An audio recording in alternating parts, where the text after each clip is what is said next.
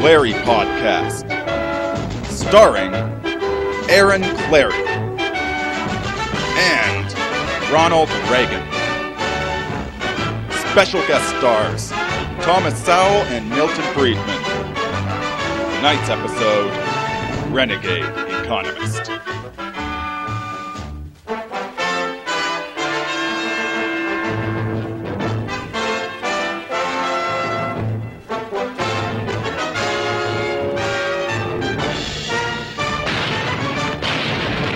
So you're using Goldwave, huh? I am using Goldwave, yeah. Huh? Because we use you saw we use Audacity. So well, I know you guys saw the Audacity Supreme or Superior race or Super race, but I've always used Goldwave. See, I've never used it. Is it pretty good? Yeah, it's fine. I mean, Audacity's just as good. That's all I've been using is that, and Audacity is free too. Yeah. And I just yeah. So. Right. So do you do all your editing in here? I do all my editing in here, but really, it's way more powerful than what it has. Obviously, way more tools than what I'm capable of learning right now. Mm-hmm. I'm just treading water, and I've started outsourcing. Oh, it sounds good. I mean, you know. Oh yeah, no, it comes in good. The trick is to have a good mic, but yep, that's what I'm using. Anyway, so this is the Clary Podcast. We have a guest, as if you guys could not tell. It's Tom. Hey. And Tom has... why don't you explain it? And I'll explain why I'm having you on to Sure. that. Well, thanks for having me on, Aaron. Tom, I'm from smallscalelife.com. It's a blog all about, trying to minimize your footprint, use your resources, gardening, weight loss journey. Aaron and I have known each other for a few years here, and through other projects and everything, but we started talking this week, and we wanted to talk a little bit about some ideas we're kicking around. Right, and the reason... I better get closer. Right. This is not the fanciest recording setup. People think we're professionals. No, I know. I got the little Plantronics, microphone and everything. It sounds all right. It's so funny. Like, oh wow! Like I've had people come into my studio. Like, this is it. I'm like, yeah, studio. This is it. Yeah. and what's even sad is like the mobile studio is just the laptop with my crappier microphone. Like, this is it. I'm like, yeah, this is it. This is where the quote magic happens. The magic happens. Anyway, no. The reason I'm having you on, and the reason I'm going to explain it is, I finally got caught up with all this crap. Yeah. And now I get to move on to new stages. All right. Where it's, all right, now we start thinking about getting secondary citizenship. Now I'm starting to think about, what else? Just all this being stuff. More sustainable and that kind of yeah, stuff. And now all of a sudden I'm thinking like, okay, I got to start thinking about food supply. Because I was looking at my diet, and my diet is go down to the Hy-Vee or go down to the Byerly's in Roseville. Right. Yep. And buy food that was made for me. Yeah. And the last time I ever made any kind of food was maybe in college or in my 20s, where I took the pizza, put it in the oven, and then I applied heat. I don't know how to grow, and that's the thing. That's like the insurance policy I want to start exploring and going down. And I know you and Jay, you guys are talking gardening, and you talk to all these people, and hydroponics and all that. So, because I'm lazy, and because I want to be efficient, and because all of my listeners also want to be efficient, and invariably would have an interest in this, like growing your own food for a post-apocalyptic world, we want to do it easy and lazy. Right. We don't want to, because honest to God, well, you're married, you have a girl, you're aware of women. Oh, yeah. Yeah. And does she ever watch the HGTV? Oh, that's a favorite. That's the favorite? Oh, yeah, Property Brothers and all that stuff, and constantly changing the house. Sure, flip or flop. Or What's the one? Spend more money. That's what it is. Go to the store and spend more money. But these girls will take it to a freaking extreme. Yes. Like my girlfriend, I call it they say. Yeah. Because she always comes and says, yes. When we first started dating, she pulls out this bottle of echinacea. I can't even remember what it was. A toothache, a plugged up nose, whatever. The answer was always echinacea. Yeah, I have cancer. Yep. Put some echinacea. On it. I got a toe wart. Put some echinacea. And so I was like, where do you get... And coconut oil. Coconut oil is the savior of all things. Oh, yeah, put some coconut oil on. I'm like, I got an idea for coconut oil. I hear you. And it ain't going to be... But anyway. Because that's what we're going to do. That's what we're going to do.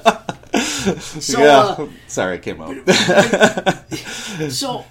I said, okay, well, where'd you hear? Oh, they say. They say. I'm like, no, who's that? Is that the American Medical Association? Oh, you wouldn't want to listen to them. I'm like, no, why would I want to listen to a bunch of doctors? Right. So what I have a problem with, because I'm not in gardening, and I don't frankly want to get into, because you can go volumes of books can be written, probably have been written about it. I want to know, like we were talking, the P-51 garden, P-51 referring to the P-51 Mustang. And the reason I call it P-51 is because the P-51 was easily mass manufactured, easily repairable, easy to fly, and magically, through, I would say, not somewhat design but also accident, end up becoming a masterful, the best fighter plane in the World War II theater. What is like the P-51 Garden? I mean, just some basics. Like, here we are. We don't have time to read. We don't. What are we growing? What do we do? What about fertilizer? I mean, kind of give us the basics of that. Right. That and I think from people I've talked to, their biggest hang-ups with gardening is weeding. And that's been my pet peeve is weeding. You get weeds. Like your parents probably had. They had this big plot in the back, and they threw the crap in there, and all of a sudden it weeded up, and your chore was to go out and pick the weeds. Terrible. It's misery. It's bad. It's a time sink. It's a time, and it produces no value whatsoever. So weeding is a big problem. Second thing is we all get so busy with our lives. We don't have time we forget to water the damn thing. So you've got all these great looking plants at the beginning of the season. It gets hot in July and August and everything dies. So watering and weeding are the big two. So the concept is, and I've been playing around with on Small Scale Life, is wicking beds. And this is big down in Australia where they have really hot seasons and they have a water reservoir. The water soaks up into the soil and automatically waters, and because it's manufactured soil, you don't have to worry about contamination, clay, nematodes, the junk that's going to, contaminate your food or kill it, So you manufacture your soil, you put it in a container, you have another container reservoir underneath it, and it soaks up into the soil and the plants get what they need. So basically what we're talking like a big bucket in the ground with 2 layers? You could do it that way. I mean, I've got a pot with another reservoir underneath. It's just like a lid from a Tupperware thing. So you're talking language. Language. Nobody knows. Right. Okay. So basically, I'm in South Dakota. Right. I've escaped the hordes, maybe killing a couple people that try to cross the Missouri River over in Chamberlain, just as parting shots to the trash, okay? Now I have my empty land. What am I building, this reservoir thing that you're talking about? I have a vision for P-51, but I would use raised beds, and I would figure out a way to have a bladder of water or some water underneath. And use like a drain tile, 3-inch drain tile, and you put that underneath. You have rock or sand layer. Then you have a barrier like landscape fabric or an old tarp with holes in it. Then you have your soil on top. And you have a pipe that goes into that drain tile. So you fill up and you have a bleeder hole. So once that water fills up that pipe and the sand, it'll leak out the side, and you'll say, okay, I've got enough water in there. You just completely confused me. Okay, so we've got a layer of sand or gravel. Is this on the top or the bottom? Bottom. Bottom. I dig a hole. Yes. Okay, I dig a hole. I put sand down. Yes. Okay. With a pipe, with a drain tile in it, like a 3-inch pipe with holes in it. Kind of like something around, like a sump pump? Yeah. Okay. Yeah. All right. With holes in it, right? So the water, you're going to fill up that pipe, the pipe's going to fill up the sand, and that's going to be your water reservoir. Okay. Right? All right. So then you have a barrier so you don't get your good dirt down into the sand. You don't want that. So it's just like landscape fabric, right? Because water can come through, but the roots and everything will not penetrate it, right? Okay, so where's the water is underneath the landscape fabric? Okay. Yes, water and sand and pipe are underneath the landscape fabric. Okay, and then how does the water get up? It'll wick up. It's like putting your t-shirt, putting your t-shirt in the edge of a puddle. Suddenly the whole t-shirt's wet because it's soaked up into the t-shirt, right? I'm dumbing it down. No, I know, right? If I don't get it, my moron list. I mean, my wonderful listeners. All these great listeners, absolutely. So the idea is it's like putting your t-shirt in the edge of a puddle, right? So then above that landscape fabric, you've got your good soil, your compost, your black soil, your black dirt, manure, and you're going to plant, in about 6-inch layer. For the P-51 will be different, but you'll have this this layer of really good soil that you're bringing in manufacturing with the manure and the compost and that kind of stuff. Right. And your plants will grow in that, and it's not going to penetrate down into that sand layer, but that's where all your water is. So it's automatically going to wick up, and it's going to make your job a lot easier. You won't have to water as much. No voles.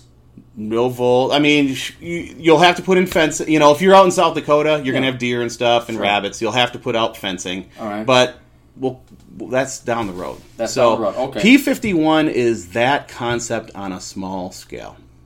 That concept on a small scale. Small scale. Okay. Small container with some kind of a pipe and some and a layer of sand in it. Okay. Same concept. Maybe some landscape fabric, good soil, and then you're going to plant stuff you like to eat. I would recommend like greens, your lettuce, your spinach. Does lettuce have really good health, though? I mean, kale. Kale okay. is, yeah, well, no, kale I'm just saying spinach, post-apocalyptic. Yeah. I mean, lettuce, that'll keep me in the field for 10 seconds. I mean, is lettuce really nutritious? Yeah. It is? Oh. Yeah, like spinach is. Spinach. Yeah, spinach and kale and that all kind right. of stuff, absolutely. Okay. All right. So, but then you can also, herbs are important, for healing and making your food taste a little better, all right. But you can also have something like that for herbs. All right. Big bang for your buck kind of stuff. Potatoes, that's always good, but you'll probably need a different setup for that. Yeah, because they grow into the ground. Right. Yeah. I mean, I'm assuming a lot of your listeners are not gardening right now. They're just not. No. They're in college. They're college age. They're young adults. They're on the move. They've got the hustle. Yeah, right? they got the hustle. They got the hustle. Yeah, some of them might be gardening, and they're Right. probably yelling and screaming right now. No, they say that, Well, yeah, I mean, you can do raised beds. I use raised beds right now. They work great. This wicking bed stuff is working really good. The wicking bed, but we're not putting like a plastic shield around in this hole. We just dig a hole, put the sand down, put the drainage tile down, fill it with water, put the landscaping cloth down, then good dirt, and then we put our plants in. Right. You'll have to have some kind of sides, like a metal side or wood sides or something, to keep it all together. Okay, but, all right. So then we are putting... There is some kind of a raised bed there, yeah. Okay, all right, but that's embedded into the ground. Right. And a raised bed just happens to be all that, but it's stacked up. Right. Or you have some kind of like above shelving. ground. I've seen Yep. that. Okay, Yep. so you can use three-dimensionality. Yes. Okay, all right. Yeah, and now, say you're in a condo, like Jay. I've got the system I'm using right now that I'm using dollar store baskets with soil in it. I've got this box made out of 2x2s and a liner from like Menards or Lowe's or Home Depot that is in the paint section, right, for a drop cloth. Okay. But that holds the water in it, and these baskets are sitting in the box where the water is, and the baskets have the soil.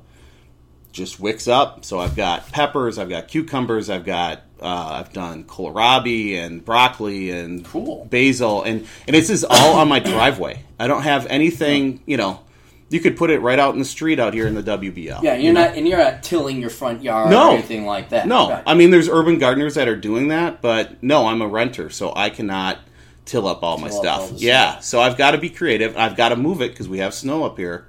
So everything I build in the driveway has to be able to be pulled off and moved. So, yeah, I mean, it's a different way to attack it. So even if you're in a condo or you're in an apartment, you could grow stuff on your balcony, or Do you want the economist's take on like post-apocalyptic if you're living in a condo or you're downtown? Well, you're dead. No, you know how you survive by taking other people's stuff. Yes. Well, yeah. No, I mean, you try and get out. Okay, you get out, but let's say you can't get out, and all of a sudden you're in starvation. You know what you're going to do to survive? Oh. Terribly sorry. You're just going to have to eat other people. Everyone's like, there's not going to be any food. I'm like, actually, there's going to be a ton of food. There's going to be a lot of food. It's just whether you can say, well, they're dead, and it's either him or me, and he doesn't exist anymore. So well, it's a big deal. I mean, right in the crash of 2008, with a big mortgage, I was like, oh, crap, what if I lost my job? At least I can grow something. We can eat that for a while, right. And I couldn't sustain the whole family on what I was doing, but it was starting to build the skills. You have to start somewhere, start small, and tilling up your whole yard, that's a big endeavor because then you got to get anchored there too. You're anchored. You got to get water there. You might have the city coming down breathing on you because you've tilled up your whole yard, and that's against the code. And suddenly the property values, and all the people are running around. Oh no! My child's allergic to pumpkins. Right? Exactly. So, the wicking bed is a good way to go. I'm thinking, to get people introduced to it. Because again, you're not weeding.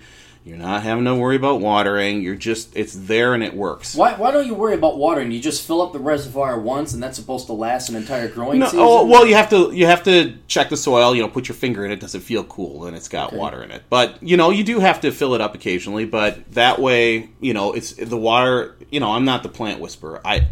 Is a plant thirsty or not? I don't know, but the water's there, so it can get as much as it wants. Okay. And you'll see even with these baskets in the box, the roots come out of the basket and they're down in that water. They want the water because they're just soaking it up, especially the cucumbers, man, because cucumber is 90% water, right? Yeah. So it's one way to go about it. So okay, so what are we talking about in tools and equipment to run this? Just like when I built, we're talking carpentry tools, I'd imagine, just setting it up. Yeah, like a drill, some deck screws, something that's not going to rust. I'm just using pine boards. It's only good for a couple of years, but ideally it'd be cedar. But again, it's higher cost stuff. Some people get creative and use like the corrugated metal, for the sides because that doesn't rust or that doesn't rot out as quick. So it's a long-term thing. Landscape fabric, if you're using wood, you'll have to use like a saw. But Menards or Home Depot or Lowe's, these places have pre-cut stuff, and probably in the spoil pile you can find a 2x2 foot, 2x4 that you can use for sides. And that's it. It's really basic. Maybe a level, just because you want this thing to be level. If it's skewed to one side, all the water's going to go downhill. Right. Well, no, I was just, and another aspect of it is like, we luxuriously say, well, yeah, we just run down to Home Depot and Menards. I'm like, yeah, what if it's burned down to the ground and there is no Home Depot and Menards? It's like, this you could still do the, what was the technique you said, the multiple layer? Yeah. What was that called? The wicking bed. The wicking bed. Yeah, wicking. Like wicking. Yeah. A wicking bed you can make by hand. You could make it by hand, or with you could use logs. You could use pallets if you scrounge. Pallets are great pieces of wood. You can find long pieces of wood. But even logs. Stick a couple logs up, screw things together, or bale it. Use baling twine. Right. You can use that stuff. It can be pretty rustic. Feels like what's the game? Fallout. You ever play any of those? No, I haven't. It's just like that. It's like there's nothing new being made, and you're just scrounging crap, and you're like, oh, you found duct tape, and you can make a gun, and then the gun is crap because it always breaks down. You have to find new guns to get the parts. I'm like, I hate this game. It's one of those. See, and what will happen is I'll be playing. You don't know this because you never played the game, right. But if the post-apocalyptic thing comes, I'm out there in my South Dakota, fort. Mm-hmm. I'm going to be having the songs from Fallout 3 going through my head. The wings of the various. I've heard that song. Yeah, that song just like commercials. You're just like fuck. You're kind of tired of that one after a while. You turn it off. Like, okay, I don't need to hear Bing Crosby anymore. I thought you weren't swearing in your podcast anymore. No. Did you guys listen to me? I am doing a curse-free podcast. Oh. Did you listen to the latest podcast? I was listening to it and make it all the way through. Okay, so, yeah. I am going to have 2 podcasts. Okay. They're all going to be the Clary podcast. Yeah. One episode on Mondays will be Curseful. Nice. The next one will be not cursing. Or curse-free. Curse-free. Curse-full and curse-free. Well, I don't want to say it's going to be 100% guaranteed to be curse-free, but it'll be curse-free. Curse-light. Aaron tries his best not to curse on Thursday or Friday. Yeah. Because I got all these, as you know, the red pill Republican libertarian world, and then the Christian world. Yes. Even religious, I'd say, traditional conservative type people. They Venn diagram a lot, and there's a lot of, there's a ton of Christian people and Jews. You've got a fair amount of Muslims, and they're kind of they wince and they tell, oh, I'd like to recommend your podcast to people. You just curse too much. I'm all right with it, but I can't recommend it to Tilly Magoo, who clutches her purse every time you say ass. You know what I mean? Right. So. No, I completely get it. I think, you're an economist. What are the odds? That we're going to have full collapse here. Getting back to that. We've got $20 trillion in debt. Look at Venezuela. They haven't gone down the tubes yet. Well, they've gone down the tubes. Well, you don't have toilet paper. You've gone down the tubes. Right, yeah. But they're still surviving. Well, they haven't had full people revolt. To work now. In the fields. Good. Good for them. Those idiot fucking Latinos. Oh, yeah, man. And they still believe it's the United States is oppressing. I'm like, yeah, fine. Just go work and I don't know. I've oppressed them today. I don't know if I did oppress. Yeah, I made them pull their own damn weeds.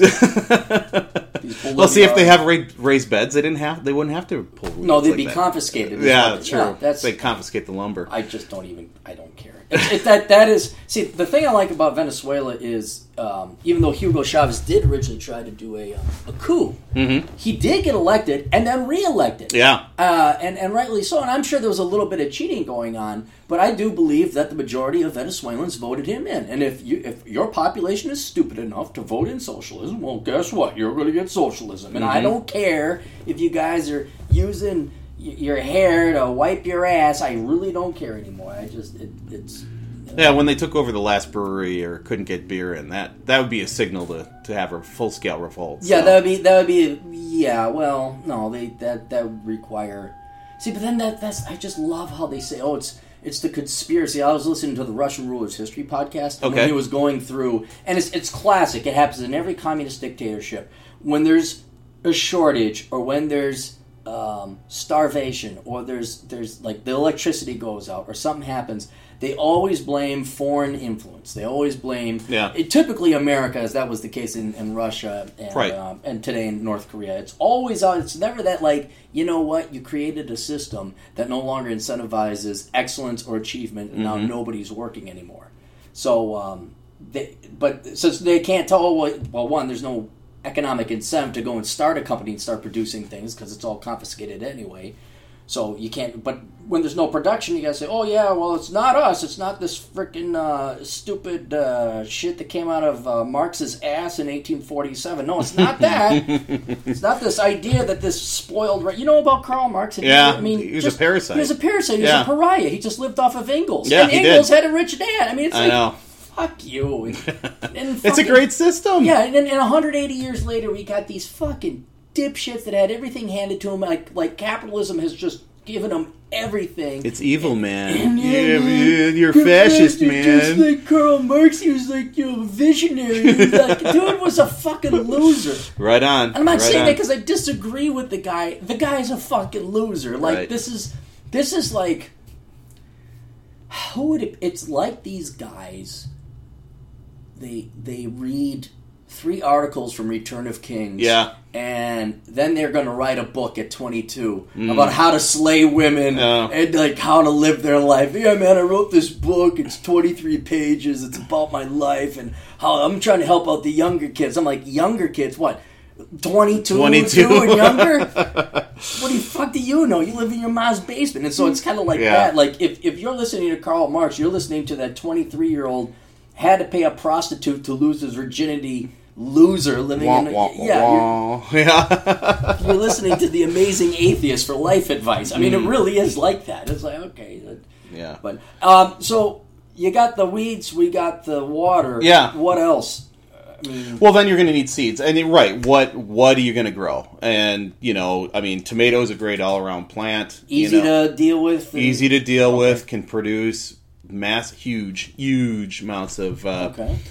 fruit and beans, of course, are good, and you get a pole bean. Good Lord, the thing gets. I had pole beans that were 15 feet high last year and producing beans like crazy. I couldn't eat them fast enough. Really? Oh yeah. Okay, good. Oh, yeah. Like green beans? Green beans, yeah. I mean, good for you, nutritious, right? Yeah. No, I don't know. Potatoes are good, but you'll need probably a different system because potatoes like a mound. They like space because they're they grow this rock thing, tumor, essentially. So you're going to need a mound system for that, something a little different. But What else? Your greens are good. Your kale, your spinach, that what kind of about peppers? stuff. Are those too much of a pain? It's not warm enough Peppers, up here? I've got peppers in that wicking bed on my driveway going crazy. I mean, multiple peppers going, and it's good to spice up meals and stuff. Really, really get down to basics. I mean, you can use tomatoes for all kinds of stuff. You can use potatoes. It's a good source. Yeah. The Irish lived off those for years. Mr. They Irishman. lived a wonderful life off of those for years. Right, yes. right. I mean, the thing you're going to have to fight is mildew. Mildew. Oh God, squash. That's right too. Squash. You can do all kinds of stuff with squash, and it's good for you. Zucchini and squash. Yeah, but the things you're going to have to fight with that is like a mildew. Mildew. I just had 150 basil plants get mildew, and I've got to rip them all out because it's just different plants will have spores on it, and they'll blow downwind, and your plants will get infected, and that's part of the you got to kind of life. You got to spread them out a bit. Have airflow. Don't water at night. That kind of thing. But the wicking bed is good because you're not watering. You don't have this sprinkler that's spraying water all over the place, and that's how you get blight a lot of times is watering at night, and it gets cool, and then those spores start to generate, right? Okay. It's like being in your basement, and you see so you don't mold. Water at night. You don't want to mold.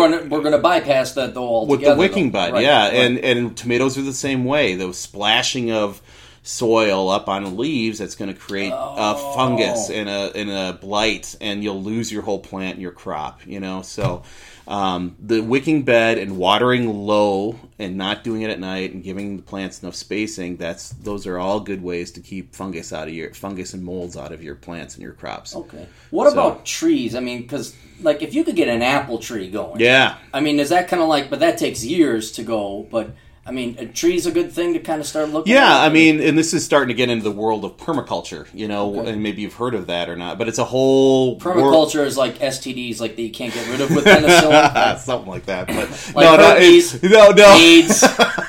No, those are permaculture. Permaculture is good. It's combining your fruit trees, and there's certain trees that put nitrogen in the ground, like beans. It puts nitrogen in the ground, and other plants use that to grow, right? Okay. Your apple trees, there's a whole group of, currants and all kinds of different apple, fruit trees are good. It just takes a little time, a little pruning, but you can even put a little grove of them together and they'll all grow and they'll do pretty well. So it's a whole study on that, but it's doable, and that's something that I want to do when I get out of this rental house and move to the country, is to start experimenting with that kind of stuff too. I just can't do it where I'm at. No, because that was one thing, especially when I was down in Phoenix, everyone's got lemon trees. I'm like, holy cow, you got lemons. I'm like, oh, that's kind of cool. You just pick it right off. Kind of like apples. You just pick it right off. And I always thought an apple tree, holy cow, that holds it up there. It's like a storage facility. I mean, you got plenty of, maybe a worm gets in there, you cut around it. You still have food, but then... Right. All right, anything else other... I mean, this is bare bones. We could go out there, survive a little bit more than the average person. Right. We know what we're going to grow. We know how we're going to grow it. Anything like setting up a greenhouse at all, even though the plastic would probably be going away? I mean, is there any merit in having that? Yeah, I mean, people, this is more advanced stuff, of course, but, people get pretty sophisticated with their greenhouses, but you can build this stuff out of recycled windows. You can find windows. Some friends over in Wisconsin just built, a 12 by 8 foot greenhouse out of windows they got from somewhere. I don't know where they got their windows, but and that Detroit, the advantage, they're not using this. Right? But the advantage is you can start seeds early. Like in February, March. It gets warm in there with the sun coming in. And you can start your seeds early, and that gets you a jump on year. One guy up in Canada, he had tomatoes in May because he started them late December, early January in his greenhouse. And he had, an early start, and he's had tomatoes all year long. So it gives you an early start. It gives you another place, another platform to grow in, because once you got your seeds going, you put them all outside, well, you can get other stuff going in your greenhouse, right? Right. So, right. Well, and then it also shortens the hurdle or the hump you got to jump over come wintertime. Like if all of a sudden, if you could start growing stuff in December and it's available in May, well, that's that. Right, and there's ways to, cold frames. You build a frame around your raised bed or your wicking bed, and you put a window on the top. It's like a mini greenhouse, and that extends your season into, when it starts to freeze outside. And some plants, like kale, spinach, some others, they taste even better when you get that first frost. Like your pepper or your tomato is going to die right away, but there's other plants that are going to survive and actually taste better. They'll slow down, but they'll taste better. And carrots, that's another thing. It's my podcast, I can say it. So it's like women who like getting hit in bed. You think it would be the opposite, but actually they would get even more excited about it when it. Wow, what am I going to do with that? No, just I ran into back in the olden days. Yeah, it was weird, but every once in a while you'd run into. You ever have a girl say, choke me? Did you ever run into? Nope. Good, be happy. That's the weirdest thing, man. And you're like, what? Nope. No, I don't think so. You know the Star Wars where they deactivate the tractor beam? Yeah. Yeah. That was my little soldier. He was standing at attention and ready to go, and he just went, which said choke me. I'm like, no, and I'm going to go home now. And so what, you haven't dabbled much in gardening. Are you thinking Not about at all. Starting something? Yeah,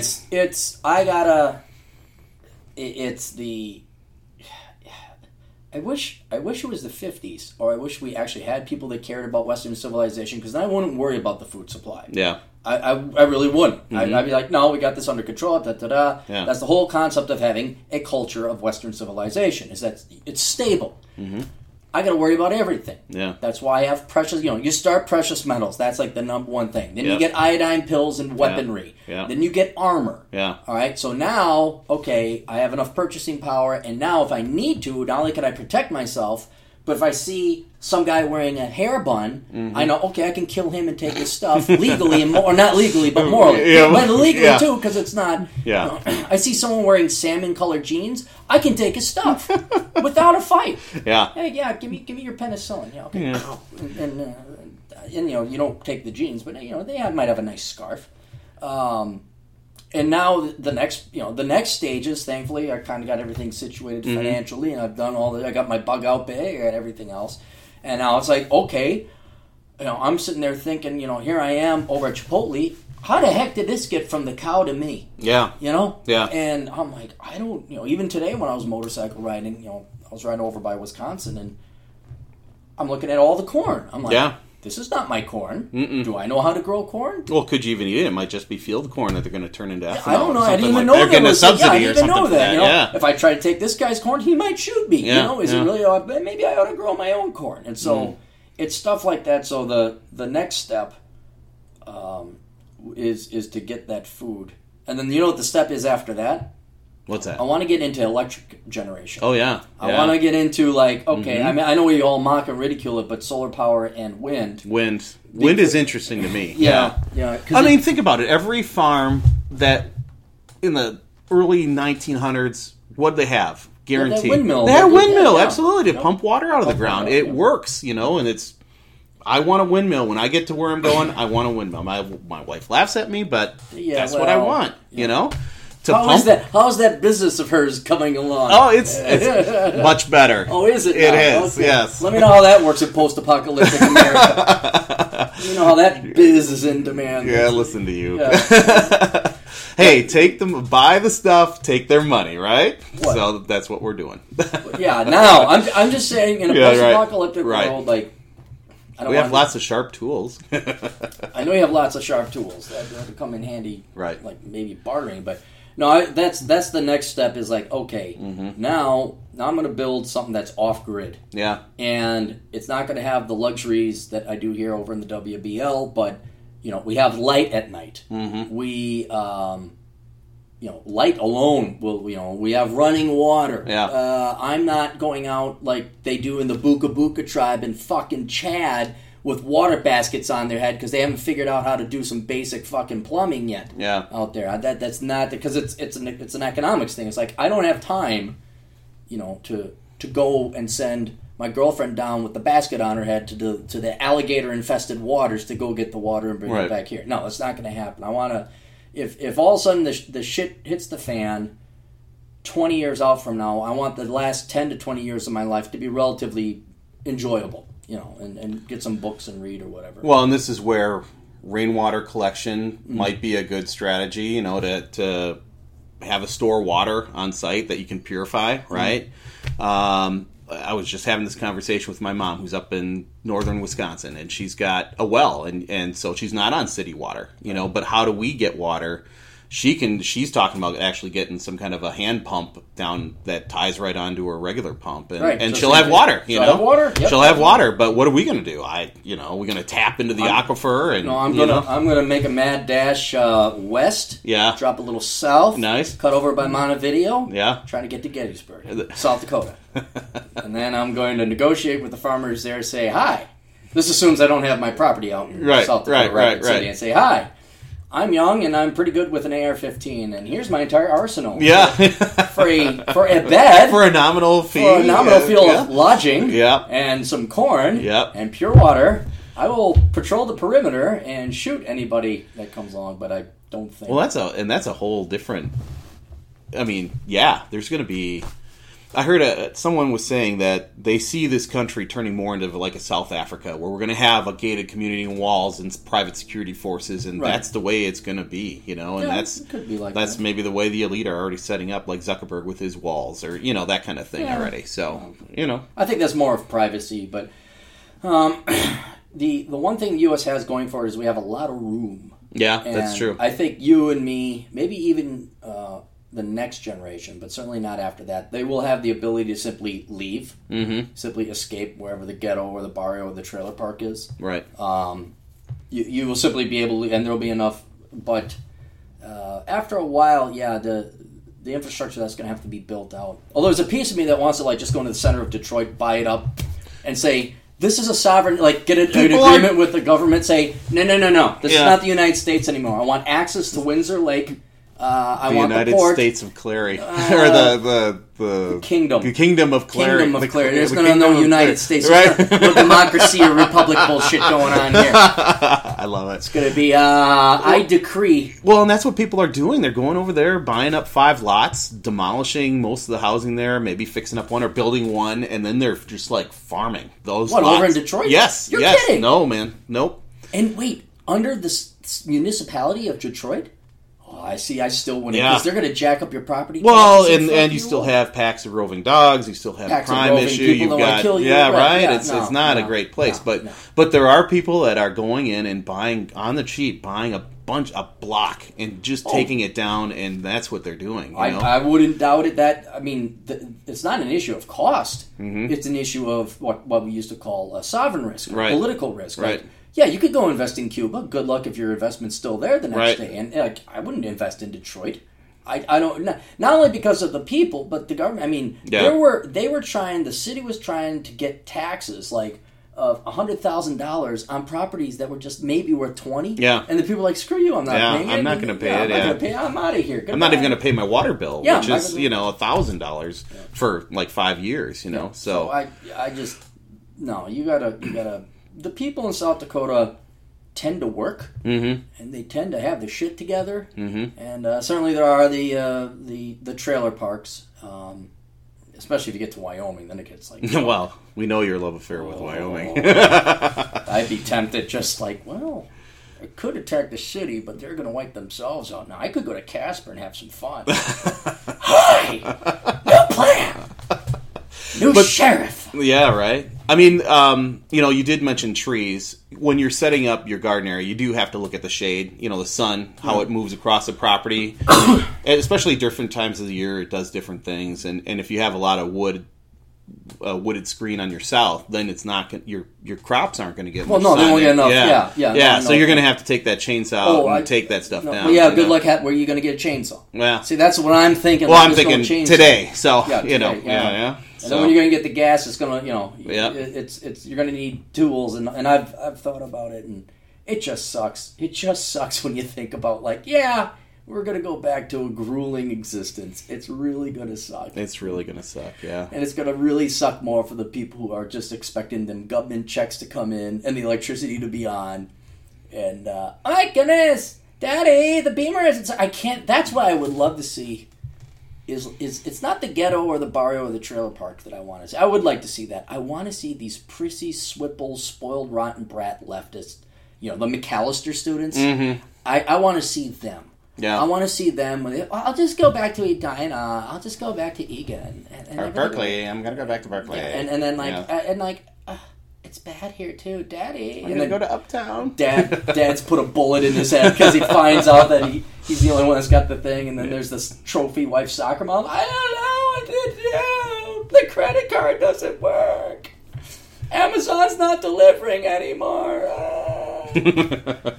So when we started talking about this, my brain went to, okay, how can I introduce people into gardening? So a smaller box, work on a smaller box where I give you set it all, all the stuff to set it up. And then you can figure out what the hell you're doing and grow something. I mean, I think that's a good first step. And I think there's, like my sister down in Milwaukee, she buys basil in the store for like $6 for a little bunch, and pre-cut and washed already. You could grow, look at your front stoop. You got your basil right up there. Yeah, he's not doing so well. I told you about the monster basil plant I had last No. year. I just fed him coffee grounds. Yes. And we had basil for an entire summer on this one plant. Yeah, yep. So. And nitrogen. Coffee grounds. Oh, is that what it is? Is nitrogen. So I thought he just liked coffee. No, well, they do. They love it. So it's good. It helps. It makes those plants nice and green. We had pesto, like all these pesto dishes. It was like, oh, we're gonna have pesto again. Like, another Italian dish. Well, and I just processed 9 gallons of basil plants, and now I got this blight that I got to take all the plants out. So it kind of blows. It sucks. But that's gardening. That's life. Sometimes you win, sometimes not so much. All right. So where do they go to find you? Smallscalelife.com. Small Scale Life, and you, Jay, just don't talk about gardening. It's other stuff like minimalism and all that other stuff. Well, and Jay is a guest, so I've been. Well, we were, but his schedule is such where I have him when I can get him. Otherwise, just put a podcast up this morning.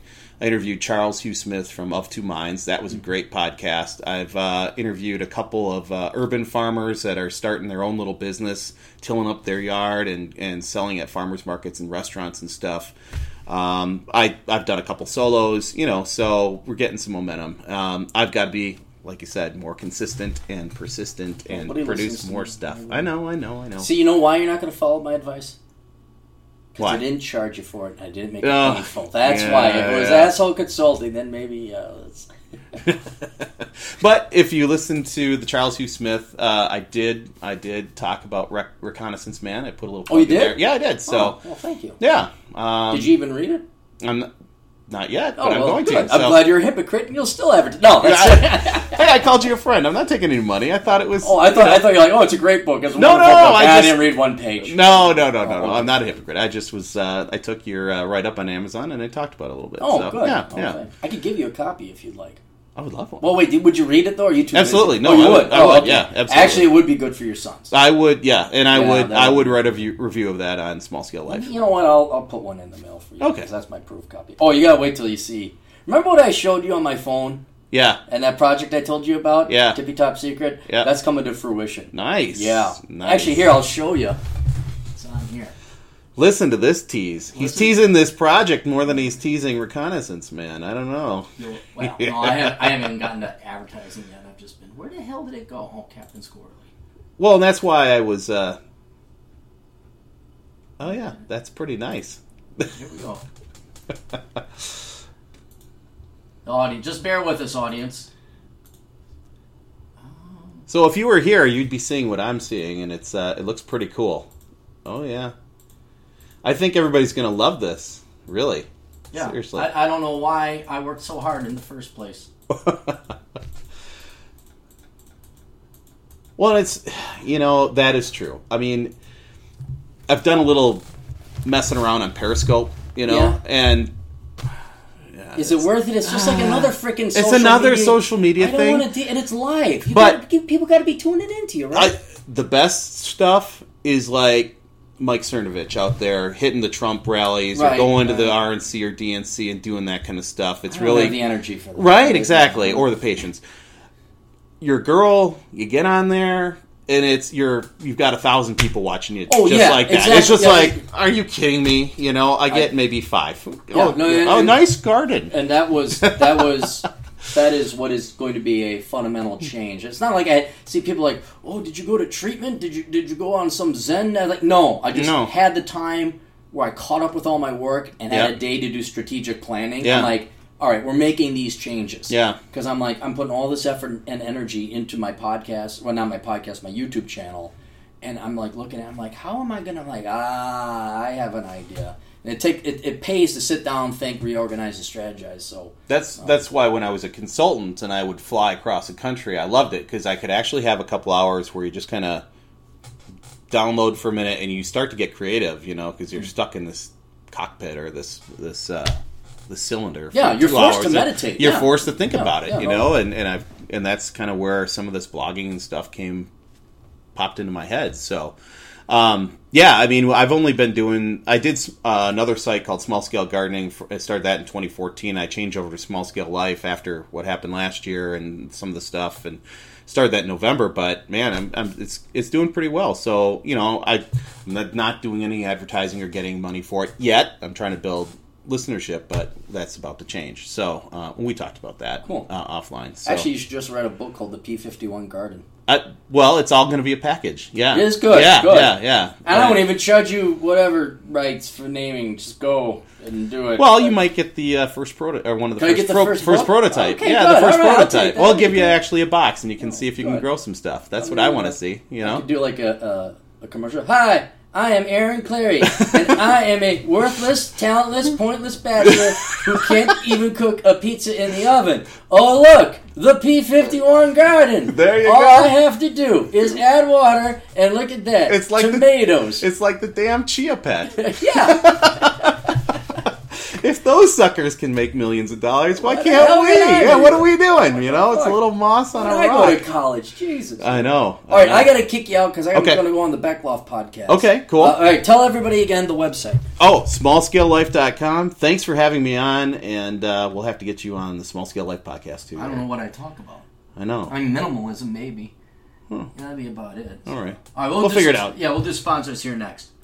Chad Elkins at elkincpa.com. You can go visit him if you're looking for an accountant or a CPA. I'm actually going to hire him, have him take a look at my taxes, see if I can't save myself a little bit more money. Then we have the 405 Media, League of Extraordinary Podcasters, the 405media.com. Silvio Canto's Canto Talk. Where'd we go? Oh, what happened to the audio? Hang on. How's that? No. There we go. All right, much better. Canto Talk on blogtalkradio.com. Jason Hartman, he has his 2 podcasts, The Swank Life and his real estate management podcast. freedomainradio.com with Stefan Molyneux. Financial Survival Network with Kerry Lutz. Tom Likas at blowmeuptom.com. Davis Arini, he's back with his YouTube channel, so you can go ahead and find Davis on YouTube. Crush the Street with Ken, be on his show, I don't know, a week from now or whatever when he uploads it. Engineered Truth with Matt Tran, also on YouTube.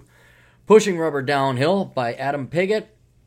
The Beckloff, Geek Out with the Beckloff, you can find him on YouTube. Glendon Cameron, the Kung Fu Master of Hustle. Lori Zook, the world of Lori Zook. Ed Lattimore.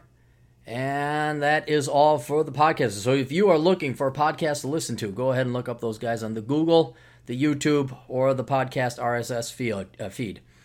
Glorious Carl offering his glorious hat. Go to glorioushat.com and get Glorious Carl's glorious hat, made with real fake dead animal. All money goes to evil rich white male who votes Republican, and that in itself is enough, reason to go ahead and buy it.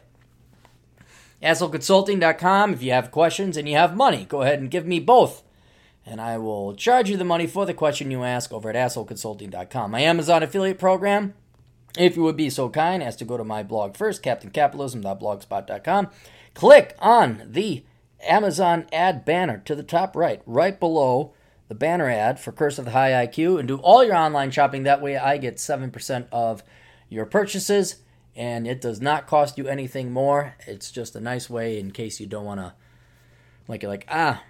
all your sponsors suck and they don't really offer me nothing. Well, there you go. AcademicComposition.com. Go there if you want to go and write people's papers for college for money, or if you want to do a little bit of marketing for Alex over at AcademicComposition.com. You can also be a customer. You can always go ahead and have your papers written for you, so you don't have to write them. You can outsource them. That's what smart corporations do, outsourcing. And they also do resumes as well. So if you are looking for someone to put together a resume professionally, please consider going to academiccomposition.com. Do the Philippines by Matt Forney at mattforney.com. Visit our friend Matt and see all the other stuff that he has going on. Then we also have the Ultimate Reading List. Visit Mac's site over at instagram.com/ultimate reading list. And you will go ahead and look at some books that are part of the Ultimate Reading List. They are geared towards conservative, libertarian, free-minded adults, people who have their shit together. But also, if you're looking to advertise your book, consider contacting Max. Let him know the captain sent you so he knows like his advertisement's working here. Uncle Nick by Frank Servey. You can go ahead and find that on Amazon.com. That is basically, what would we call it? He's basically a misanthrope. He's basically what Eric Cartman would be when he grows up, and that's a man who gives zero fucks. It's a young Gen X or older millennial who's an uncle, and he doesn't give any flying shit. He just talks poor. It's good. Just go ahead and get the book, read it, you'll laugh. Then we have the other book, The Stringers by T.J. Martinell, a kind of futuristic whodunit journal action book about a journalist, so go ahead and look up The Stringers, also available at Amazon.com. Pushing Rubber Downhill by Adam Piggott. Then Welcome to the Divide by S.P. Daly. Caustic, also by S.P. Daly. Novsquam, N-V-S-Q-V-A-M by Ann Sterzinger. The Black Man's Guide Out of Poverty. Bachelor Pad Economics. Worthless. Enjoy the Decline. Curse of the High IQ. Behind the Housing Crash, Reconnaissance Man, Top Shelf, and Captain Capitalism Reserved. All of those. Oh, and Sylvia Connell's book, Cubanos in Wisconsin, Davis Arini's book, As I Walk These Broken Roads, Nixon's Guide to the Multiverse, and a new D.B. Cooper book coming out shortly by Marty Andrade. All either are or currently will be available at Amazon.com in Kindle, paperback, and some of mine in audiobook as well. InDemandCareer.com, our good friend Seth Himes. Go ahead and visit Seth Himes' site at InDemandCareer.com if you're looking to get some kind of a job, specifically if you want to become a digital marketer. You don't want to go to college, but you want to make good money. Please go over there. He has some training programs, something that might interest you. That's InDemandCareer.com. Visit our good friend Seth. Then also, if you guys are looking to hire a cute model, if for whatever reason you need a model, go to visit our friend Cindy Moran at cindymoran.net. And I think that was the quickest I've ever done any of the sponsors. That's awesome. And we'll go on to, we're going to have Ann Sterzinger and John Steele up in this next segment. And we're live. See, you guys are all worried about the rules. Wait, explain to me again, John, what we were going to do. Rule number 1, make sure that we don't sound like complete babbling idiots. Yeah. And rule number 2 is actually do a mic and sound check. Yeah, but we did that. We're all good. Oh yeah, we're all good. You're a pro, Aaron. I mean, we all know this. You're a genius. You know the secret to making a professional recording? You don't worry about it at all. That's what I learned. You guys knew I had a radio show, right? Back in the terrestrial days? No, I did not know that. Yeah, I had a radio back. Do you guys even remember radio? That dying industry that's going away now? I still have a real radio in my car, not this satellite shit. I have real radio. Really? Yeah. Okay. Yeah, all my cars are really old, so I got nothing but radio as well. But yeah, I used to have a radio show, and what I learned is that the more you try to script it out, and the more you try and like take notes and like outline it and everything, I knew radio show hosts that would do that. The less natural it sounds. I agree with you. Like sorry to interrupt you, Ann, but you're a woman, so I can do that. What's most important when you're having these hangouts is that there's chemistry among the guests that you have on. That's far more important than the topic or the script or anything. That's what I found out. Yeah, I mean, not to do a blatant plug or anything, but the Savage Hippie podcast that I've just started doing with Edwin Oslin and David Cole Stein, that's Savage Hippie. David Cole Stein is even older than we are. I think he's 47. Oh wait, he's like your age, John. Yes, Ann, he's my age. You doddering fart. But anyway, we were having the same conversation earlier this week. Edwin is a millennial. He's 30, and he was meticulously trying to set up these show notes, and David was just like, have a drink. We'll just talk. Exactly. Well, I mean, I remember you had him on, didn't you, John? Like last week or something, you interviewed him? Edwin I interviewed, yeah. Yeah, and you could tell he's like, and I mean, everyone was like that. I mean, gosh, how old was I when I had my radio show? 29, 28? And there was an element of that. And then after a while, you're just like, fuck it. And then what ends up happening is they switched to an all-sports format. So I had a radio show for like 6 months, and I realized, oh, you guys are a bunch of cocksucking assholes. And all you did was make me a public figure, so now everyone can rip on me. And now I'm just so happy to see podcasting kick the ever-living shit out of radio, because just like the publishing houses, just like the record labels, the radio industry, not to mention television, they were all about, well, you must kiss the ring and you should be happy to have it. And now they are getting their asses handed to them by the internet. I mean, I guarantee you, by the time the Beckloff and Edwin and all those kids are our age, radio is going to be gone. It's going to be podcasts. They might still have some like radios up for, say, emergency broadcast system, or for the old fogies, but the growth is going to be in podcasting. Yeah, radios are going to become like vinyl. Like 20 years from now, the hipster kids will like dig up radio equipment and start making a underground radio channel that sounds really shitty, and 20 people will listen to it. Well, that's called NPR, The Current, isn't it? Yeah, except no actual human beings would make something that sounds like NPR. Yeah. That will be the future. No matter what channel you turn to it on the dial, will just be NPR with that annoying voice. I think NPR is made by just a coven of computers, socialist computers, sitting in a basement somewhere drinking baby blood. Well, since this is kind of a generationally topic show, and we are going to just be ripping on the millennials here, you guys actually do remember, like, back when we were teenagers or 20-somethings, and you drive across Wisconsin or John, whatever the town or state it was in your case, and I remember all you had, once you got out of the city, all you had was Jesus stations, country stations, and NPR. No matter where you went, you get those, and all three sucked.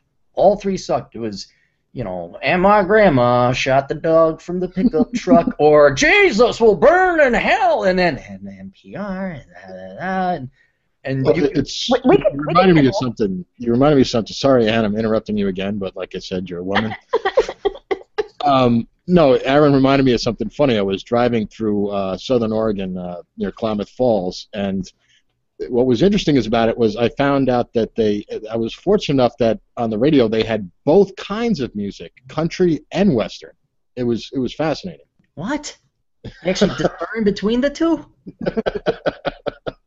Wow, they did there. Really laughing at that. Oh, but you guys had that when you were younger, right? Having to drive, go some road trip or whatever, and you end up in the middle of Illinois or what? I mean, no, yes. Oh yeah. I mean, okay, yeah, all right. Well, Ann never had it because she doesn't have a driver's license, but I've had it. Well, they don't let women drive, thank God. Next thing you know, they're going to try and get the vote or something. No one should have the vote. No, but in my area, you could get an oldies station, which was great. You could listen to like 50s and 60s rock and roll, which was great. And sometimes you could get a college station from Stevens Point, which was awesome. But yeah, I know what you're talking about. I don't think I listened to talk radio until I lived in Chicago, and there was sports talk radio that had a lot of sort of washed up comedians on. Not washed up, they were actually really good, but like guys who should have done stand-up but went into sports radio instead. Oh, yeah, I never. No, I was just like, it's either the jazz station or nothing. Yeah. I didn't buy a CD until about 1992, 93. Yeah, so that was it for me. Well, anyway, let me introduce you guys in case, because you guys are you did host for me kindly that one time. But let's do this. Why don't you guys go ahead and introduce yourselves again? Tell everybody about your websites and how great you are, and then we'll go ahead and do the segment here. Ladies first. I don't see any ladies here, but I'll go, being the closest approximation. My website. My name is Ann Sterzinger. I've been writing fiction and journalism for longer than most of you have been alive. My website is annsterzinger.com, where you can find my books and some of my attempts to be funny in blog posts. I'm also, like I just said, I'm working on the Savage Hippie podcast with Edwin Oslin and David Kolstein, which is hilarious and new, and get on it while it's new and cool. I'm John Steele. I have a YouTube channel. It's now I actually changed it to all those. It doesn't have all those funky letters and numbers after the channel. It's called John Steele Show. Steele is spelled Steele. So John Steele Show, and I try to interview people who are alt-right. Hot and you want to nail. Well, it was only once I interviewed someone. Yeah, that's why he had Edwin on. Yeah. Oh yeah, Edwin. Edwin does it for me. But that's what it is. I won't get into my long background because it's not really pertinent to this. But I've had a very interesting and varied career. Especially when you're getting your nose broken. Oh, that's what I told you about that. Yeah, you told me that's true. Well, you were over on what? You grew up in New York, and now you're over in Washington State? Yep. Jeez, that's a lengthy. There is a story there. There's a few, but yeah. But this is an R-rated, not X-rated show. Well, yeah, no. Well, gosh almighty, after last night, I don't know. God. Aaron's still recovering. Actually, then somehow we wound up in Greek history at the very end. At the very end, yeah, I tuned in at the last moment, and then there's Matt Forney pontificating about the Spartans versus the Phoenicians or whatever. I'm like, we were just talking about. Never mind, we're not going to mention what we were talking about. We're going to hurry here. No, I thought it was interesting though that I had to explain the etymology of the word xenophobic to Anne, who was unaware that it actually came from an Athenian called Xenophon. I still don't. I'm going to look that up because the prefix means other. Yes, but where do they get the prefix? It's like the word draconian comes also from an actual person. Draconian laws. Yeah. Sorry. Yeah, we don't have to go totally G-rated NPR either on this one, guys. We could have a little bit of spice. We could talk about entomology. We could have an entomology hour there. I'll look it up later. All right, so actually the origins of this hour, and this is not a repeat hour. This is just I want to get you two Gen Xers because we have been Beckloff has been kind enough to host us on his show, and this is really just to punch him in the shoulder. We're going to have the Millennial Suck Hour because we're on this show occasionally as humble guests, and we have to deal with these punk kids with their youth and their knowledge of internet porn that I didn't really know you could have that much knowledge or that many subtopics, and I decided because I always host my show on Monday and Thursdays or Fridays, depending on when I feel like it. But Monday is the regular and consistent one. And so I figured I'd have you guys on. And we're just going to rip apart millennials because I hate them. I just loathe and hate the millennials. Well, when I interviewed Ann on my channel, we talked about that, the disdain for millennials. But the interesting thing about the Gen Xers, like us, we're as I called it, we're at the bookends of two horrific generations, the millennials and the baby boomers. Mm-hmm. Yeah, we're smashed in between the worst two groups of people that ever walked the earth. Yeah, but tell me if I'm wrong. Gen X isn't exactly some kind of prize. We're no prize. So us three are awesome, but I don't know if you remember your peers and cohorts. Most of them, if they died, I'd be all right with that. A lot of mine did pass on, but mine too. I would say that the Gen Xers did the best with what they had. If you look at all the opportunities millennials had, like you were just saying this in jest last night, Aaron, but you look at all the technology they have available to them, all the opportunities they have available to them. What are they doing with it? Basically, growing vaginas with hypnosis tapes. They're sticking their hands out. They're doing digital panhandling. They just got their Patreon accounts out, and that's it. I'm pissed with. Look, it's like the Wild West out here. Like the internet has made it. You don't have to kiss the ring. You don't have to answer anyone. You don't need a boss. You can literally take your skill or trade or art and sell it directly to the person. And these millennials have no clue. I mean, maybe they do because they don't capitalize on this, and so they go work the same sucky jobs they always had, and then now they got to answer to some fucking dipshit boss. But they have no clue about the opportunity and how little work it actually take them to become self-employed or entrepreneurs, become some kind of online media celebrity. And you're right. All the best thing that I've seen them do, or the most common thing I see them do, is I got a Patreon. Hey, donate to my GoFundMe to pay for my college tuition and all that. And it gets my blood pressure up just looking at it. Well, one of the things that pisses me off, and maybe it's more like envy or jealousy, and would have to correct me on which is the right word, but the way these millennial women, all these young girls now, where they just get paid to just have a pair of tits, and they're basically, you got all these. There was an ROK article about it, like these sugar daddy sites where girls are actually paid by old men just for their company. Like, they don't even have to put out. Right. Now that is oppression. I mean, yeah. These poor girls. Well, do you guys know Chloe Love?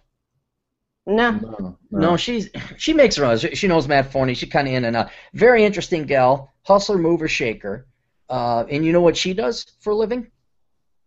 Is this the financial domination girl? No, close. Not financial domination, but she does, what's it called? Phone sex operator. And not even the sex. She just talks to guys. Like, almost as a therapist. Like, these guys just want female attention. They just want a female voice. And this girl makes a pretty good living just simply because she has her clients and all that. And what I love about the internet, and where, again, the millennials, especially the women, have it so easy.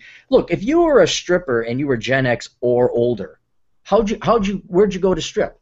Yeah, you had to fucking learn how to work that pole, man. Yeah, you had to go to a strip club. You had to worry about guys. There were people there. Now, there's this site, Chatterbait. Have you guys heard of it? It's basically a webcam, or just the concept of webcamming. You don't even have to go to a strip club now. You don't need to cut 50% to the house. You don't need bouncers. You don't need nothing. You're perfectly safe. You don't have to worry about STDs.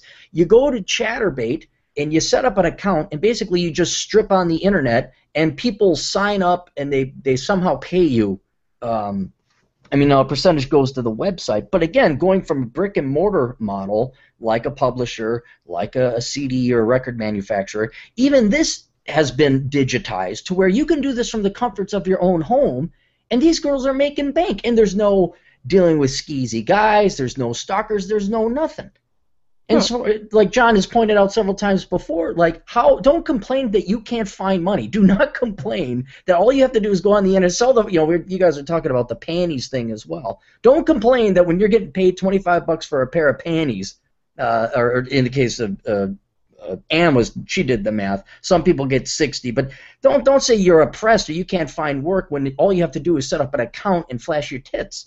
Right. Well, to add a caveat, the hourly, with all the time that guys want to spend talking to you and everything else, and the fact that you have to buy the panties, you have to mail the panties, you have to go to the post office, the hourly on the panty deal thing is really for people who have no other marketable skills. Like, anyone who has the skills to make like $18 an hour is going to lose out doing that. Like, if you can make at least $18 an hour with other skills, panty deal would be a waste of your time. But if you're some dumb fucking, basket weaving major and you can't find a job, you can go on there and, make your $15 an hour mandatory minimum wage without even having to go into an office.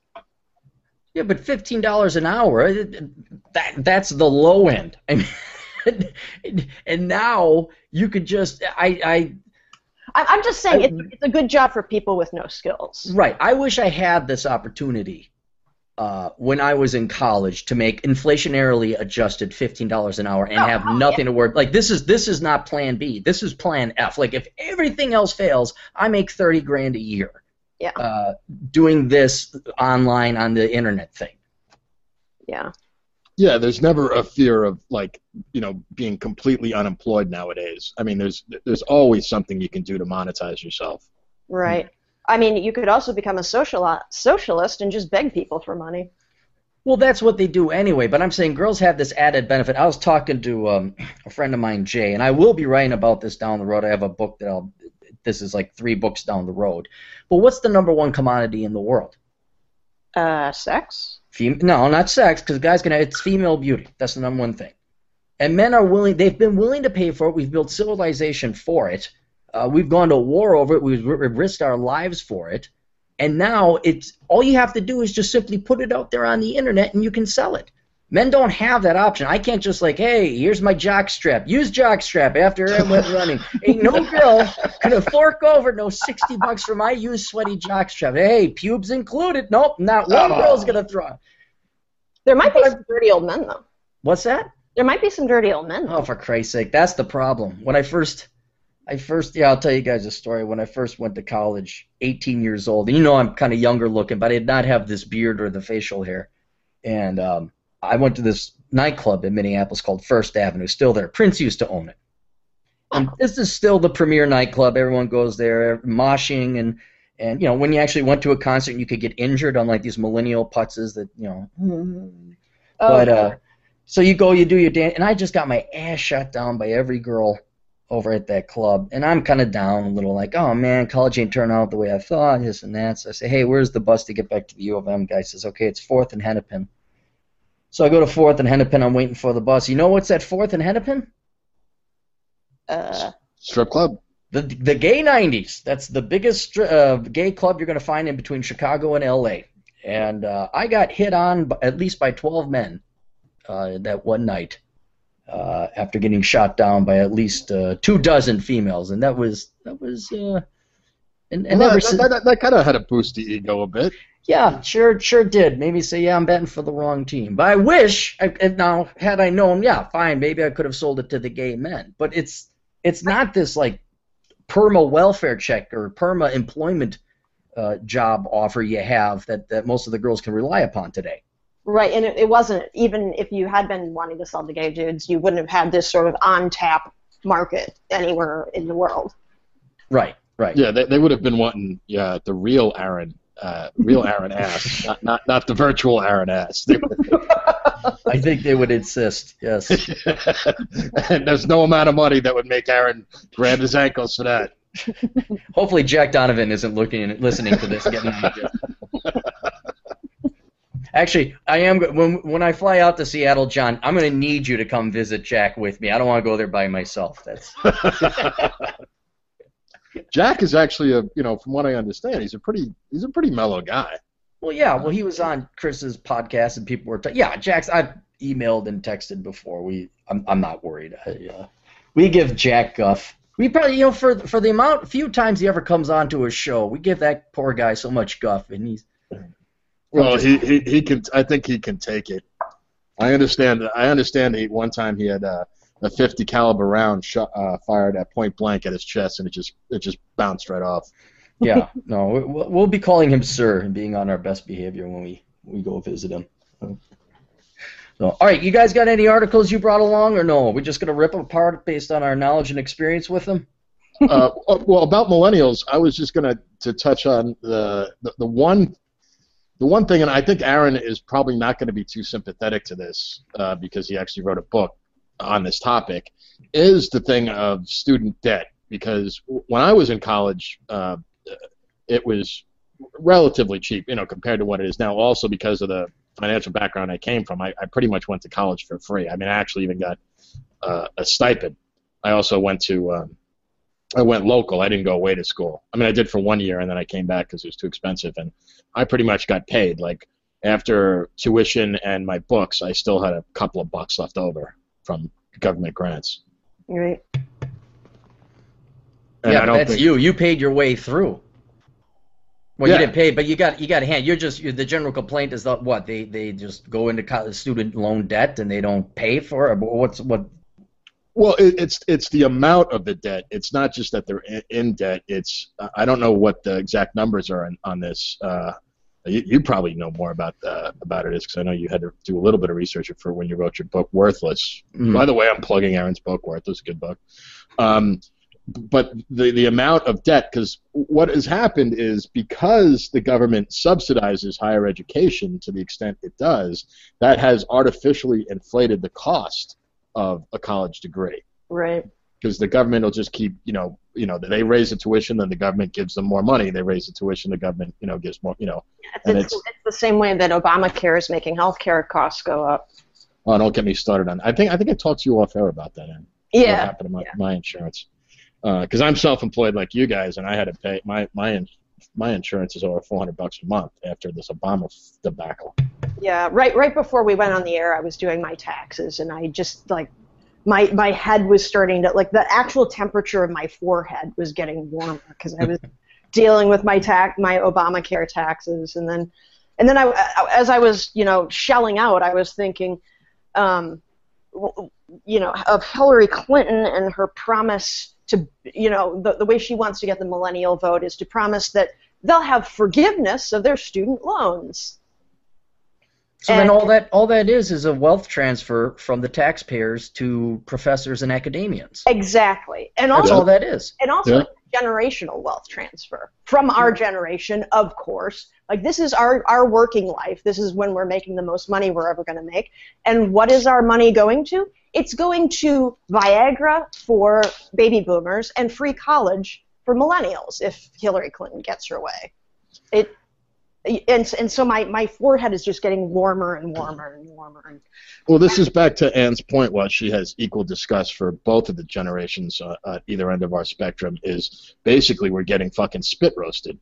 Yeah, because we're demographically smaller than either of them, and between the two of them put together, they can basically vote themselves our fucking paychecks. Yeah, but I don't even give them that much. I'll give the baby boomers that much intelligence because they're old enough and wise enough to say, oh shit, oh crap, we need other people's money, and so they'll secretly vote for Hillary Clinton or whatever else have you. The millennials and Gen X, when we were young, we were dumber than fuck. And the millennials are even dumber than that. I didn't think there'd be a generation dumber than Gen X, but the millennials have proven it. And they are just voting themselves into their own debt. Because in the end, they'll roll over the national debt. And if it ever comes due, which I doubt it will, they just probably default on it. But they are the ones digging their own hole, voting in Obama, voting in Obamacare. I mean, right there, that's a wealth transfer from young to old. And these dipshit kids are so stupid. They're so dumb. I mean, we could point out that, okay, they're going to go major in English or sociology or whatever else have you. But they literally shoot themselves in their own foot when it comes to their own voting. And that's why, it's the question of the devils or the dupes. The devil is malicious, knows he or she what they're doing, and they're purposely stealing from you, say, the baby boomers. But these millennials are dupes. They're just fucking sheep. Yeah. They are so fucking clueless about everything, that they don't even realize what kind of tools they're being used by the Democratic Party. It's like the black community. I mean, I don't know how much more obvious it could be. Has this ever worked once in the past 60 years? Are you guys going to try Plan B anytime soon? Apparently not. No, we're just going to do the exact same thing over. Yeah, and you guys, actually, I'm going to have to check out of this in 30 minutes because I promised Forney he's going to actually be doing a live stream on the chimp out last night in Milwaukee. Oh, that, yeah. I just heard about it today. Yeah, that's my home state. Yours too, Clary. What happened to me? What? No, Milwaukee is in your home state, which is also my home state. Yeah, and I left Milwaukee because I hate the people. I really don't care what happens there. As far as I'm concerned, that state and Minnesota, they deserve it. Those people deserve everything to happen to themselves. There's very few states I actually cheer on. Like Texas, I'd get upset about. South Dakota, North Dakota, I'd get upset about. But these Midwest, Iowa, Minnesota, Wisconsin, when you meet these people, you're like, yeah, you know what? I don't care if you vote Republican. You're all a bunch of fucking assholes. And I hope you get stabbed in the eye by someone who hates your guts. And so, I was talking to Jack Donovan about this. I live in Washington State, and if you take out Seattle, Washington State's a beautiful place. If you got rid of all these, SJW, uber liberal types of, gay pride parade fucks, it would be a great place. And the same for Oregon if you got rid of Portland. great fucking place. It's just that what happens to these states is they get this one city where it's concentrated by these ultra-liberal, especially here in Seattle because of all the huge IT industry. It tends to be all these geeks and computer geek types. They're all millennial types, and they skew the voting for the whole state. You got one city dictating how the rest of Washington will vote. Right. Well, look at Ann over there in Illinois. You take out Chicago, it's a very conservative state. But that's for every state out there. You take every major city, you take it out, it's a conservative country. But population-wise, that's where it is. But I don't know what happened in Milwaukee now. Did some innocent, nice, wonderful church-going young man get shot by the cops? Yeah, it was actually in cold a blood. Boy Scout. What? It was a Boy Scout. He was helping. It was a Boy Scout. He was helping his old grandma lady, right? Yeah, he was helping across the street, and for no reason whatsoever, a cop car just pulled up and shot him in the head. Just shot him in the head, right? Okay. Well, was it something like another Dindu, or was this actually a questionable one? Like, did the guy? No, it wasn't questionable, and I believe that the officer that was involved in the shooting is actually black himself. Oh, well, that's got to piss off the BLM. Oh yeah, I'm sure they were praying that it was some Irish cop, like a stereotypical Irish cop. Yeah. And the Richie Cunningham or something. Yeah. Apparently, the perpetrator had a gun and was fleeing, but he turned around and aimed his gun at the officer while he was fleeing, and that's why would you shoot that guy then? They had Sheriff Clark on. I just was watching this. I just saw a clip of it. Apparently, the guy, he was fleeing. The car was pulled over by the cops. There was two men in it. They fled. The police gave chase. One of the guys was caught up with. He was holding a gun. The police officer ordered him to drop the weapon. He did not. Raised it towards the police officer. Mm-hmm. Police officer fired. Struck him twice, once in the chest, once in the arm, and the chest shot was fatal. All right. Well, see, when these things happen, I always wait because they're like terrorist attacks. It's such repeat, rinse. It's Groundhog Day, and so it's nothing new. Yeah. And then usually I wait to find out a couple other things that happen because we had one up here in Minneapolis where it turned out the guy actually was kind of, I think it was mistaken identity actually. So every once in a while you do have like a illegitimate shooting, if you know what I'm saying. Right. But 9 out of 10, it's like, oh yeah, right off the bat, he didn't do nothing. Oh my gosh, he was building a cold fusion reactor and helping bring world peace. He was a UN emissary over to the UN, and then all of a sudden you find, oh yeah, well he might have had a rap sheet a mile long, and he had a weapon, and yeah. So I just kind of. But there's nothing new here. There's nothing. Well, I hadn't heard that the cop was black, but there have been black cops involved in other incidents where there's been a riot anyway. Well, they don't report those. That's not exciting. So, yeah. But all right, Ann, what do you got? You got anything on your little anti-millennial raid? Well, I found an article the other day, and it's actually in the Independent. And it's so short that I could probably read most of it out loud. Good, please do. All right, the headline is Millennials Outraged Over TV Show Portraying Millennials as Outraged. Shoot, go ahead. Negative 20-something reporter declared producer's approach so negative. So, a millennial member of a focus group has angrily objected to the contents of a television program because it portrayed millennials as coddled, easily offended, and thin-skinned. The feedback for CBS's new comedy series, The Great Indoors, was recounted by its executive producer, blah, blah, blah. I'm a millennial myself. How are we so coddled? And what about our overly politically correct workplace bothers you? They asked somewhat stroppily at the panel. Like, that question answers itself, you little retard. Stephen Fry was in it. I thought millennials liked him. Okay, so Stephen Fry, who stars in the show as a travel reporter, who becomes the boss of a group of millennials in the digital department of a magazine, I guess this was live at the panel. Stephen Fry jumps in to say that there is an element of coddling in the generation and an element in which you have it tougher than the generation before. Then the millennial reporter says, yeah, no shit, and then said that she wanted the question answered by someone else because she didn't like Fry's answer. because he sort of wryly, in his Fry sort of way, noted that a previous generation in his family was sent to Auschwitz. So the subtext there is like, yeah, you have it a little bit tougher than the generation before in some ways. Yeah. Loans, but also you have it a little bit easier. Well, this is, I don't know if you're finished reading, but I don't want to lose my thought, is you guys remember, like, when we were young, the idea of being a victim was shunned upon. Like, no one ever wanted to be thought of as a victim. At least that's how it was when I was young. Like, or at least you didn't get sympathy for it. Right. You got laughed at.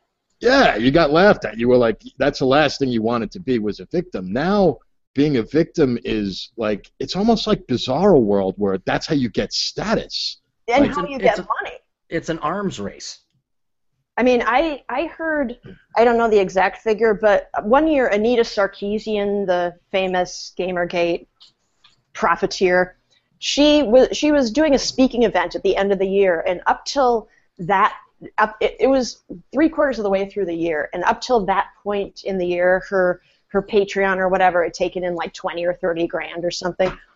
And she canceled the speaking event because she claimed that someone was making death threats against her. It kind of looks like she was making that up and sending herself the death threats via Twitter through a sock puppet account. Mm-hmm. So she cancels the speaking engagement. The last quarter of the year, she got $300,000 or $400,000 because people just paid her money for saying she was a victim. Well, who sends this? Is this women's groups, or is it just sucker beta males? I mean, who is it? White knights? Dumb fucking feminists, basically. Like, of whatever gender or non-gender or combination of genders. But so, yeah, short answer is yes. People are getting points for being victims. They're getting money for being victims. I was saying more so you see it in college and high school where, now, of course, my theory is laziness explains everything, and the more oppressed you are and the more of a victim you are, the more special treatment you get and the more attention you get. And if you are a lazy, worthless fuck and don't care to work at all or contribute or produce anything in value in life, you're going to find a substitute. Usually people run to religion. So now we got this psycho-religion, especially with these millennial kids, where they got to, and I always, this is the theory I concocted to explain these Baskin-Robbins 31 flavors of gender. We're like, why the fuck is this happening? This makes absolutely no sense. So I had to sit down and figure it out. These people, I mean, and like I said, it's an arms race to see who can become the most oppressed or the most, not marginalized, although that too, but to come up with their very own unique combination of victimhood, right, that no one else has, and therefore, since they're this unique freak, and that's what they are. And maybe they don't even really believe in it. Like, oh yeah, I'm pansexual. Sure, whatever. Okay, fine. But I'm pansexual, so no one else can claim that. And then therefore you have like this substitute worth or value, not because of an accomplishment or any kind of achievement, but because of this unique trait that nobody else happens to have. Right. And I think for a lot of white kids, especially white males, like everyone just tells them that they're evil by birth, and so they're looking for a loophole. Like, well, I'm a white guy and I'm straight, but I'm really should have been born a woman, so you guys can't fuck with me. Well, that's why I became a trans black Jew. That's right. Even though you claim you don't date the dark meat, as you said yesterday. I have an affinity for the lighter skins, but yeah, that doesn't change the fact that I'm trans black Jewish. Wait, doesn't that make you a self-hating trans black Jew? I may suffer from that element as well. That's another check mark on my victim box. Yes. But then what angers me is that, see, and I only run into these kids online. I don't run into these people in the real world, because if I ever did, they would not get up again. No, I wouldn't shoot them. I'd just be ripping them a new one. I think humans have this sixth sense not to. They can sense who's not going to tolerate bullshit, and then they know someone who's be a sucker and go for it. But online, where it's like they present this as like you're supposed to treat me like I'm an equal, like I'm an adult. You're supposed to treat this as and if not, then you're an ist of choose whatever various traits and qualities and characteristics I've chose myself to be. But this arrogance and egotism that I'm supposed to treat you like worship and bow down at your feet, or somehow walk around eggshells for you because you claim to have this fucking identity thing. No, that's where it's like, no, get the fuck out of here. You either fucking do a job, you produce some of value in society, you advance society in some way or another, you do your part to contribute to it, or you're just a parasite. No matter how cute and how many ornaments you put up on your pansexual, sapiosexual, oogity-boogity, trans-bi gender tree, no, you're still just a fucking piece of dead wood and you're not contributing. No, I agree, and you've raised an interesting point, Aaron, about I do think in the real world a lot of these people can sense who will put up with that and not put up with it. Because even in Seattle, where I live, which is filled with these types of people, I think they kind of get the vibe from me that I don't tolerate that. Yeah. I actually worked with a bunch of millennials a couple of years ago when I was employed at an advertising agency as a proofreader, and I wasn't the most popular person there. You're not the most popular person here, Ann. I don't think I've ever been the most popular person, even when I'm in a room by myself. But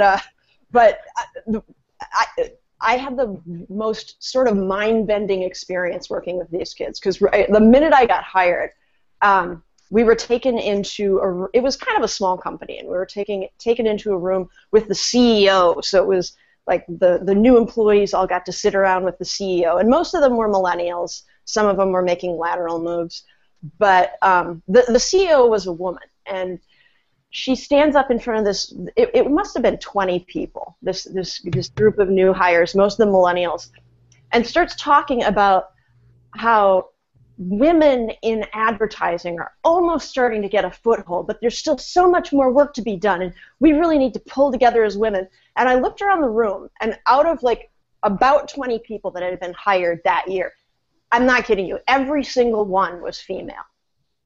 Right, that's what I was going to ask. Isn't most advertising agencies female to begin with? Well, the people who do the actual work are usually men. But But the people who deal with the customers are usually women, and they had hired all like these useless sort of customer-facing staff who are just pretty much dead weight. So I kind of raised my hand, and I was like, I sort of pointed that out, like, well, I think we're doing pretty good. Like, everyone in here is a woman. And the CEO just gave me this blank look. And just went on to the next thing she was saying. But that was a Kodak moment right there. That was like, hey, the emperor has no clothes. And the emperor kept walking. Just dongle hanging out. I'm just going to keep walking. Nobody said that. Like, you can literally say the emperor has no clothes, and everyone will be like, well, that's okay. I mean, he's anti-clothing sexual. We've got to put up with this. I think this is what we're witnessing with this millennial generation. And a lot of people say, oh, you just slam it on because fashion. No, we actually hate you guys that much. Except for the Beckloff and Davis Arini and Undertow and Luke. Well, we can hate Matt. No, I'm kidding. Matt feeds on the hate. It just makes him stronger. Yeah, don't forget Edwin. Edwin can live. Edwin, yes, yeah, but it's outside of those that I'm looking at it, and you got to kind of suss out, okay, what's yellow journalism or what's just this insane, zany crap idiots are doing, and it just happens to make it to the front headline pages or the front lines. But then I look at like these surveys, and you actually run into them, and this is the first fully brainwashed generation, I think, that have been so brainwashed in leftist indoctrination and feminism and navel gazing and frankly been lied to just to be capitalized off of.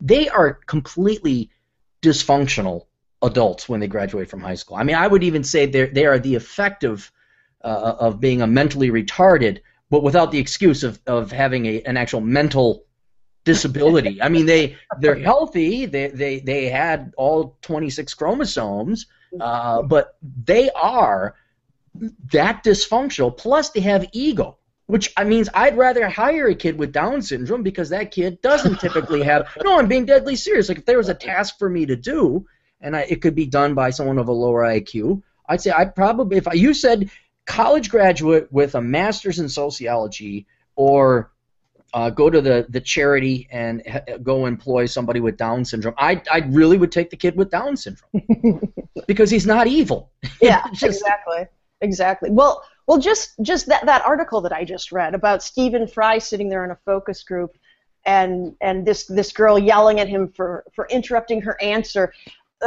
I mean, if you would hope that a member of any other generation, even the baby boomers, would, before opening their mouth to complain offendedly about a show that depicted them as easily offended, like, you would think there would be some moment of self-awareness. Like, yeah, at least Gen Xers would get the irony. Yeah. We were all about irony. Right, we are. Yeah, I'm sorry. We got to be extra ironic here for Chris Beckloff, so we have to be extra ironic for those kids. like if there were a show that was depicting Gen Xers as ironic and sarcastic and, losers, we'd be like, yeah, whatever, we're such losers. That was the 90s. Yep, that it was. But, Aaron, you said the word ego. I think an even better word for it is entitlement. They have this entitlement. Oh, yeah. Right, yeah, they've been given everything in the world, but mentally I'm saying as well, I'm not just talking finances, like everything has pretty much been bought and paid for them, but then like mentally, like the interviewer or the press agent that Ann was talking about in the article she was reading, what kind of mental conditioning did you get to say, well, I don't want to talk to Steve Fry because where do you get off on that? What? No. Like his IQ is literally double yours, honey. Just sit down and shut the fuck up. Right, but they're like I said before, they're so programmed and so brainwashed, they're unaware. Like here, I got my article here, and the scary truth about millennials and student loan debt. When it comes to student loans, millennials are adopting a disturbing out-of-sight, out-of-mind attitude. New survey research for Citizens Bank shows the recent college graduates either lack information or are choosing to remain willfully ignorant of the details surrounding their educational debt and how they're repaying it. Want proof? 45% of survey respondents didn't know what percentage of their salary went to paying off their loans. 37% were unaware of the interest rate on their loans. A very oblivious 15% were even unaware of how much they owe.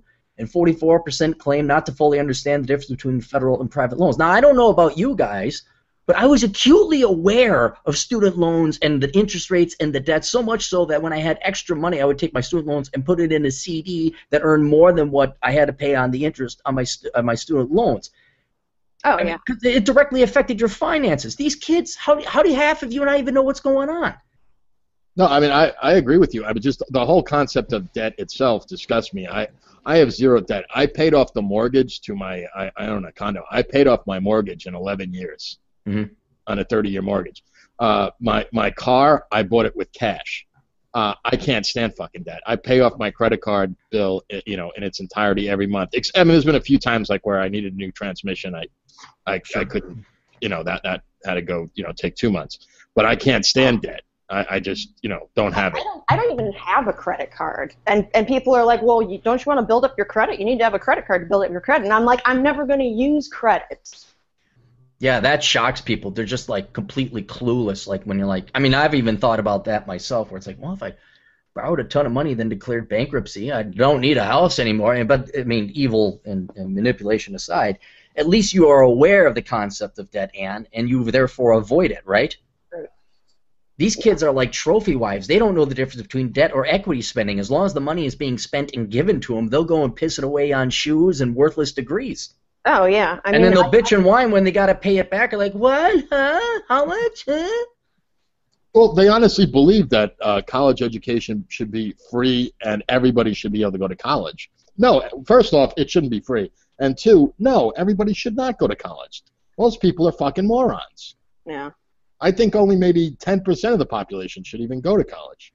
But see, this is what I've talked about in a couple of books, articles I've written before, is the college experience. And this is a conscious racket where it's, look, if the students get bailed out, that's money going straight to teachers and professors and academia. And right now we spend about $1 trillion a year on education. So this is bigger than big oil, more than twice of the U.S. oil industry. But what they have been selling these kids, piggybacking off of what was wise wisdom, say 50 years ago, you should go to college, is they make K through 12 such a horrendous and painful experience that when these kids are finally about to get out of high school and they're about to become adults, that there's this nirvana, this heaven, the land of Canaan that they finally get to enter, and that's college. And so they look at it as their birthright and what they're entitled to. Because I know it was kind of like me. Like I was like, I cannot wait to get the hell out of high school. Can't wait to get out of here. And college was supposed to be all things better, where people were smart, and I'd find my people where I belong. And all it was, even back 20 years ago, was high school version 2.0. Yeah. And now, I mean, they are doubling down on this, lying to these kids, because they're not going to tell them the truth. They're not going to say, hey, look, you got to work a lot. Your parents are weaklings. They don't have a spine. They're not going to tell them. The student guidance counselors have no incentive to tell these kids. Plus, they don't want to have their ego bruised and say, yeah, me going into student counseling was stupid. I got a stupid degree. I'm making jack shit. So they want to yell at, and a lot of them also want to just keep that money gravy machine going. Like, we don't care if they're kids or not. Let's get, hey, the parents paid K through 12 with their property taxes. Now we can really stick it to the kids, and they're so stupid. They're such sheeple. They're such lemmings. They'll borrow $150,000 and give it to us. And so you have the powers that be, education, government, even parents lying to these kids, telling them, oh, yeah, you got to go. You have the media, entertainment say, oh yeah, you got to go there. So that when these kids, they think that college has some value, or it's a goal unto itself. When it's like, no, it's not until you graduate from college is the real score going to be caught or tracked. But then when you tell them that their life dream is pointless and stupid, especially when they major in dumb shit, oh, they're off the right. They're gone. They're gone. You're never going to save them. Yeah. Well, I agree, but what are the answers for the millennials? Like, if we're not talking about the kids in high school now, but like those who have already gone through this. All right, they're already in debt. They're in their mid to late 20s. What can they do? I mean, or what can we do about this? I mean, because this is going to impact us one way or another. Yeah, I mean, it's one of two things. They're either salvageable or savable, or they're not. I mean, in a parallel or an analogy would be like a 45-year-old feminist. Like, you can go up to her and say, look, you've just pissed away your entire life. You've pissed away all your youth. You have another maybe 40 years of life left. Now, are you going to admit you did it wrong and that you've passed up on a family, a husband, and kids, and a worthless career? You're always panhandling for government grant money. And are you going to go and live life, or maybe going to spend time with your nieces and nephews? Are you going to do something that you want to do, or are you going to still adhere to this religion? And in the case, if we're going to use feminists as proxy, sadly, I think the religion and their ego and their entitlement, or their pride is so strong, they're going to stick with it.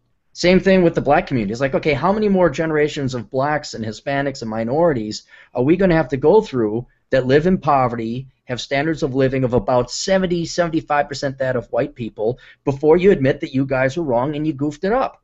When are you going to try something different? And so when it comes to the millennials, I think if we use any other human as a proxy, and how much do they subscribe to these religions, I think the conversion rate is going to be very low. I mean, you'll get maybe 5, maybe 10%, the people who really don't want to waste their lives. But the older you get, the more buyer's remorse you're going to have. These millennials now who got all this debt, and they have poor employment prospects, especially if they have a lousy degree. It really is a question of ego versus empiricism. And I think the human mind, and especially the millennial generation, being frankly the inferiors that they are, they're going to go with ego and pride, and they're going to double down, and they're going to die. They're just going to waste the rest of their lives, and they're going to live miserable lives.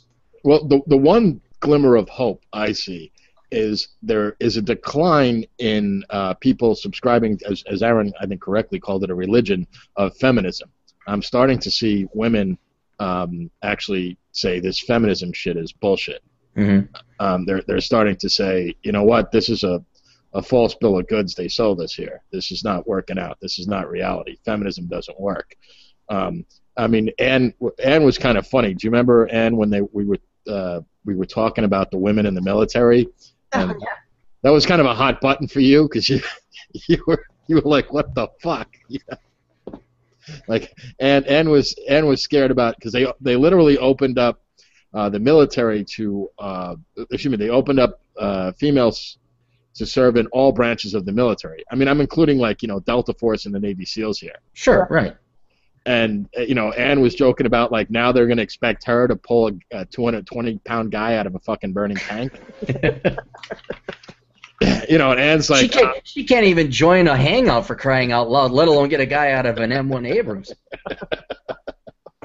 Well, I think that's a physical skill versus a mental skill, or a technological skill.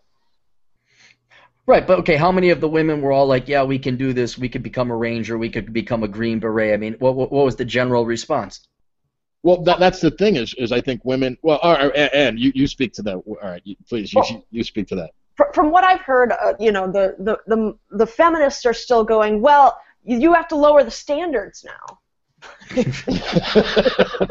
Like no pull-ups, no push-ups, just no physical requiremements. Just send us out there with a gun that we can't even lift. God, I'd love to do that. I'd be like, yep, here's your gun. Go out there. Go kick ass. All the women, yeah, you can do it. You're a woman. You go, girl. Yeah, you go, girl. You go, girl. The You Go, Girl Brigade. Here's your gun. Nah, you can figure it out. You're smart. You have a master's degree in women's studies. You can... That's a whole bunch of people whose student loans we won't have to pay off. Yeah, that would be worth here's, you don't even give them ammo in the M16. Just like, here you go. I don't think they know the difference. I mean, do they have the ability and coordination to actually pull the trigger? I don't think they have the ability to know to put one in the chamber, prime it, turn the safety off, or switch from burst to full to semi. I don't think they... I think the capacity for those skills is actually removed in the course of getting a women's studies degree. Well, they would never put themselves in harm's way because that's actual work and risk. Yeah. And I do appreciate the women that do join the military and wanna because they actually go through basic training but the pontificators who sit over in their ivy towers and well they should become but we should lower the standards and okay, whatever, miss. I mean, but fine women joining the military, and I spoke about this at length. She put some thought into it, apparently. I didn't know she knew as much about it as she did when I interviewed her, was about how the military, needs women, in support roles. Like, for example, there's a million things women can do in the military besides being frontline soldiers. Yeah, going back to Eisenhower was like, we no longer have just a tent with one stack of letters in it for our office. We need thousands of office workers just to run one military base. And we don't want to have able-bodied men doing those roles. Right. We got to go out and get shot at. You girls go sit. You go look at the radar screen. Tell us where the enemy is. Yeah, go over there. There's some dots over there. Yeah, but I mean, do we really want... I mean, I don't think people realize, the serious implications for this. If they start lowering the standards of physical standards of Navy SEALs, do you realize how much of a fuck up that could be? Yeah. Oh, have you seen SEAL training? No, I saw movies about SEAL training, but I haven't. There's great documentaries on SEAL training. I've actually met SEALs from my gun range. That shit's no joke, man. I mean, not just physical toughness. You got to be a certain type of mental toughness that I think, and I'm not saying this to be purposely sexist or anything, but it's kind of a male trait to have that kind of mental toughness it takes to go through that. You mean so a woman writing about the intersectionality between race and feminism, her ability to write that thesis isn't going to really help her in the Navy SEALs? Probably not, especially during Hell Week. You do realize it's heterosexist to say woman. I don't give a flying fuck what any one of those people say, and when anyone ever says that I'm racist or bigoted or homophobic, I say, yep, what are you going to do about it, faggot? And then they're like, thanks. You ever, it's been rare, like I said, John and I are talking, but people know, they can sense it, but it's happened to me twice where someone has tried to correct me, and I just no, fuck you, faggot, what are you going to do? And then they just what are you going to do? You're going to make me? And then you just say, shady, shady, fag, shady, shady, fag, how do you do? South Park, anybody know that one? No? It sounds familiar. Never mind. Just get in their face that it's fun, it feels great, and they'll never do anything because they're liberals and leftists. They'll never throw a punch. Yeah, well, they've misused and overused terms like racist and sexist to such a degree that they don't mean anything anymore. No, it doesn't. Yeah, I mean the millennials. That's one good thing the millennials have done is they have so made it that, like in the olden days, if you were called a racist or a sexist, that actually meant something. Like it meant you were a bigot, and because someone had different equipment downstairs or a different pigment in their skin, you didn't like them. Now it's just like, I mean, really, it is kind of like, yeah, sure, okay, they're racist, whatever. And now it'd be like, yeah, I'd hire a racist, I hire a sexist, because chances are they're not racist and they're not sexist. The only reason people would call them that today is because they actually stood for principle or something and hold people to standards that are genuinely not racist or sexist. Mm-hmm. So it's almost kind of like yeah, okay, I see you, all right, yeah, you've already, if you're a racist right now, that means I place more value on that today than I would if you had a college degree from a liberal arts college. Because at least you're principled. At least you pissed off somebody who's a dick. And so I'm like, okay, maybe you're on team asshole. All right, maybe I like you. Well, did you ever see the film Full Metal Jacket? Long time ago. Yeah, it's an old. Yeah, well, I figured we're all Gen Xers, so might have seen that. Well, Lee Emery plays the Marine drill instructor. Yeah. And actually, in real life, he was a Marine drill instructor. He fought in the Vietnam War. But there's this funny scene in it where he goes, "I want you to know that I don't discriminate against niggers, wops, pipes, mix. You're all equally worthless." And that's kind of how I look, like Aaron, you're the same way, right? You don't I'm a misanthrope. Yeah, I'm a misanthrope. I hate people. I hate them all. Until you prove to me otherwise, I pretty much don't care if you get hit by a truck. Yeah, I'm totally different from you guys. I love everybody. Yeah, right. Fuck. Yeah, when I think of Aunt B, I think, oh yeah, Ann Sterzinger. Yep, there she is with her apple pie. Well, I was thinking, we were talking about monetizing online presence for doing nothing. I really think that whole misanthrope thing, Ann, I think you really should have worked on that because I think there was some green to be made. Yeah, I'll just have to put the labor into it, get it going. Well, aren't you like kind of focusing more on your books and everything? I mean, that's your bread and butter, right? Yeah. Okay, and you got a day job or no? Yeah, but I don't like to talk about it because I. Well, no, you don't have to. I'm just wondering if you have a job. That's like during the day, or if like you live off of your royalties being an author. A little bit of column A, a little bit of column B. Okay. No, she has a job. She just doesn't want to say what it.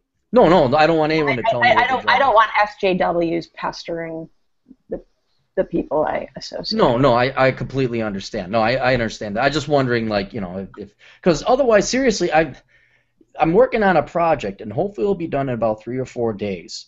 But this work hard writing economics shit, no, that ends now. I'm capitalizing on women's beauty, and I'm infusing sex with economics, and I'm going to make implement a different strategic plan this year. But seriously, if you can make money on desperate men and on your looks, absolutely go and do it. I'd be capitalizing off of that shit if I could, no matter what, yeah. So, Ann, that's a hint that maybe investing in the breast implants could pay off in the long run. I mean, maybe if I did it myself, I could save some money. How much does a pair of boobs cost? I mean, it seems like it must be a good investment. It's a growing industry. I'll look it up. How much does a breast do? Well, I don't even think Ann has to do that. I mean, it's. I mean, you're not ugly, Ann. You're in shape. All you have to do is like, I don't know, pose on your website, cutesy Q or whatever. I'm not saying doll yourself up in a French maid outfit, but sex sells. I mean, you don't have to be offering sex either to get it. So if you just, you get a bunch. Look, what's his name? Who's that sucker? He's easily duped. You got to narrow that down, Alan. No, that guy, like, once he interviews any cute blonde who happens to be conservative. Oh, John Steele, that's the guy. See, look, all it took is one cute little set of tits, and he just gave her a platform, man. He just rolled over on his back and invited her right in. That's. Yeah, because everybody knows women totally. I'm putty in a woman's hands. That's my rep. Yeah. Women walk all over me. You'd like to be putty in Blondie's hand. What's her name again? Well, her real name's Rebecca. Rebecca. Blonde in the Belly of the Beast is her online handle. You'd be okay if she like came over and bought you coffee or something. Yeah, well, if we did something after the coffee, yeah. Well, I know. I'm trying to be couth. Trying to be PG, yeah. I Yeah. hear you. No, I mean, to be honest, blonde is not my type. I just kind of thought it was interesting to interview her because she lives in Seattle like myself, and she was the first ultra red pill woman I've ever known about who lived in the same city as I do, and you can't really appreciate that unless you have lived in a city like Seattle, San Francisco, or maybe Portland. No, I mean in Minneapolis it was the same thing. I mean it's rare you'd ever find it, and I don't think I really like. I'd find a milky toast Republican, but nothing like a total red pill hardcore like fuck Obama type shit. I haven't seen that in Minnesota at all. Yeah, well, and to be honest, the blonde's backstory was similar to mine because she had also worked in New York City as well. So there was. Oh, really? Yeah. So we there was a lot of parallels in there. So I did find her interesting in that regard. Not just trying to bang her, but I'm not trying to bang her. She's involved with someone. She's actually dating a Marine. Oh, yeah. Then you definitely do not want to bang her. That then you get your ass kicked, and that would hurt. Oh, I've taken out some Marines on the map. Yeah, I prefer sociology professor. If I'm gonna nail or go after a girl who's already spoken for, I hope her boyfriend is like a sociology professor or a public school teacher or Women's studies lawyer. professor. Yeah, not Marine. Marine ranks is like one of the last things I'd want the girl's boyfriend to be. That would be one of the last. Probably the last. I can't think of anything more intimidating than a Marine. A Navy SEAL.